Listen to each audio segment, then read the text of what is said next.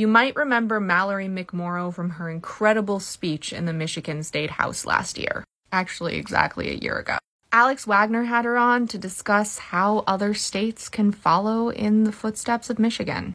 I don't know if you remember, but before the November election, Michigan was becoming one of the worst states.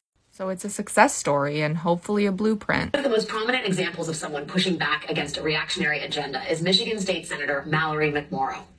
1 year ago yesterday, McMorrow became a household name when she delivered this rebuke to Republicans in her state. I didn't expect to wake up yesterday to the news that the senator from the 22nd district had overnight accused me by name of grooming and sexualizing children in an email fundraising for herself. So I sat on it for a while wondering why me. And then I realized, because I am the biggest threat to your hollow, hateful scheme. Because you can't claim that you are targeting marginalized kids in the name of, quote, parental rights if another parent is standing up to say no. Can Democrats across the country take a similar stand against creeping authoritarianism? How do they overcome the structural advantages that have allowed Republicans to rule from the minority? Well, I have just the person to ask. Joining us now is Democratic Michigan State Senator Mallory McMorrow. She's also the Senate's Majority Whip. State Senator McMorrow, thank you for joining us tonight. You were quite the person to talk to on this topic. And I guess I'd just first start with, the big question I think a lot of people are asking right now, which is it a fundamental flaw in our democracy that a minority is able to rule like this and exercise their power in what feels like a very anti-democratic fashion? It absolutely is. And you see this creeping because so many of our states are so badly gerrymandered. That's exactly what happened in Michigan, where because of gerrymandering that allows the Republican Party to regain control and remain in control, they continue to flank further and further to the right extreme. And that works its way all the way up to our federal government. I just wonder, though, some of this is coming in part in legislatures, and some of it is Republicans judge shopping and judges having ever more power when they run into legislation they don't like. When we're talking about abortion, for example, the arguments over mifepristone, some of this is fueled by what we are told is a grassroots minority that is organized and angry on the topic of quote unquote parental rights. I mean, does it surprise you, setting aside the gerrymander question, that the Republican Party, which knows it needs to actually do some winning here, is embracing topics that just don't have national support? I mean, at some point, they do need to win something legitimately. And in order to do so, don't they need to adopt some kind of policy that has some kind of broad popularity? If you watch the 2022 results here in Michigan, Michigan is now a blue trifecta state for the first time in 40 years because we sent such a loud rebuke to this brand of Republican politics, where Tudor Dixon, the Republican candidate for governor, ran her entire campaign on anti-trans legislation, despite the fact that only 2 kids in a state of 10 million people a year apply for the waiver to play on a sports team that matches their gender identity. The Republican Party themselves put out a report following the 22 election that noted they ran more ads about trans women in sports than they did about inflation. And if that's not an indication coming from inside the House that there's a problem, I don't know what is. But the lesson they seem to have taken away from the results in places like Michigan is not to come back to where a majority of people are. It's to double and triple down on crazy. So we have to take the veil off, reveal it for what it is, and point out that it's just ridiculous and it's not solving anybody's real problems. What is it about the trans kid that you point out, the vanishing, there's no evidence really that this is something that Americans broadly are grappling with, right? This idea of child trans athletes in sports. What is it about that issue that so fixates and animates the Republican Party?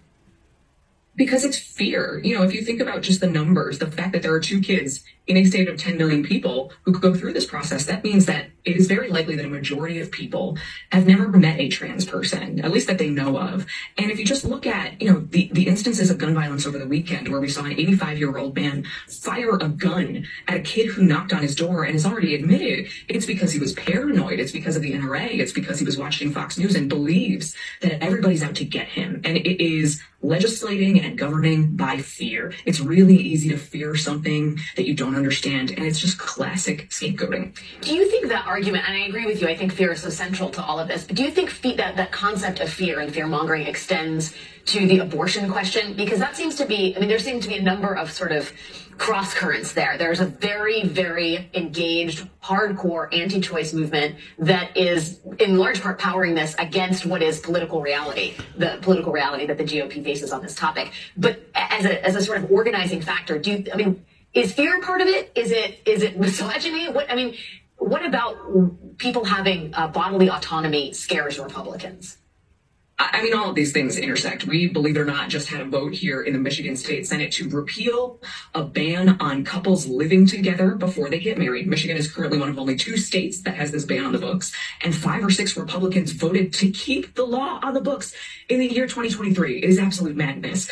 But what we saw with Dobbs is once the Dobbs decision came down, you could no longer have this conversation in extremes because previously there had always been a backstop. So Republicans could use rhetoric that was extreme because they knew that there was always the protection. But once Dobbs came down and that protection went away, what we saw here in Michigan is in Republican areas, Democratic areas, rural areas, urban areas, women were having real conversations about all of the many ways that a pregnancy can go wrong, that your birth control can fail, and you could no longer just message based on fear because this was suddenly real. And in Michigan, we had an abortion ban that was about to go into effect if we didn't act. Republicans are on the losing side of this issue.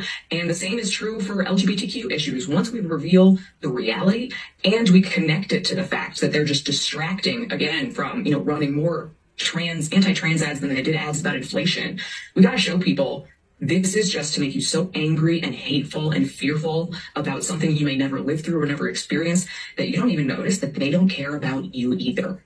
I do think that there are some parts of our democracy, there are certain institutions that really lend themselves to minority tyranny, if you will. The Supreme Court, the Electoral College, the way our sort of the way that sparsely populated states are dramatically overrepresented in our electoral system. It seems like the lower courts especially are really, really important in this moment in terms of fighting off this kind of creeping authoritarianism. And I wonder if you think the Democrats are aggressive enough, if they're doing enough. I'll ask you, there's a huge debate about Dianne Feinstein, the senator who is ill right now, and the complications that illness has given risen to in terms of Democrats moving Joe Biden's nominees through the courts. Do you have a position on that? And do you think generally the Democrats are being aggressive enough given the state of affairs with the Republican Party? I think we are finally starting to learn how to be more aggressive. And I say that watching how much energy and awareness there was about the Wisconsin Supreme Court race, about the awareness about what's happening in Tennessee in that state legislature, about what is happening in Nebraska. And I think for too long, Democrats really looked for the shiny new thing at the top. Who was the one person who was going to be our new hope? We saw how much money Democratic donors donated to Amy McGrath, $96 million to try to defeat Mitch McConnell when we were ignoring everything else. That's changing, and we have to keep going and recognize that it's the entire infrastructure. It is the local courts, it's your state legislature, it's your state Supreme Court, all the way on up. If Dobbs did anything, it showed how important the states are, that states are the front lines, and we've got to keep our attention here and not get distracted by Ron DeSantis and Donald Trump and whatever is happening at the top that's just going to be absolute madness for the next year. Well, we're keeping an eye on what Ron DeSantis is doing in the state of Florida, although, he's obviously a national player. There is a lot happening on the ground. We appreciate your time, Democratic Michigan State Senator Mallory McMorrow. Thanks so much for your wisdom and your thoughts this evening. Thank you. Short Cast Club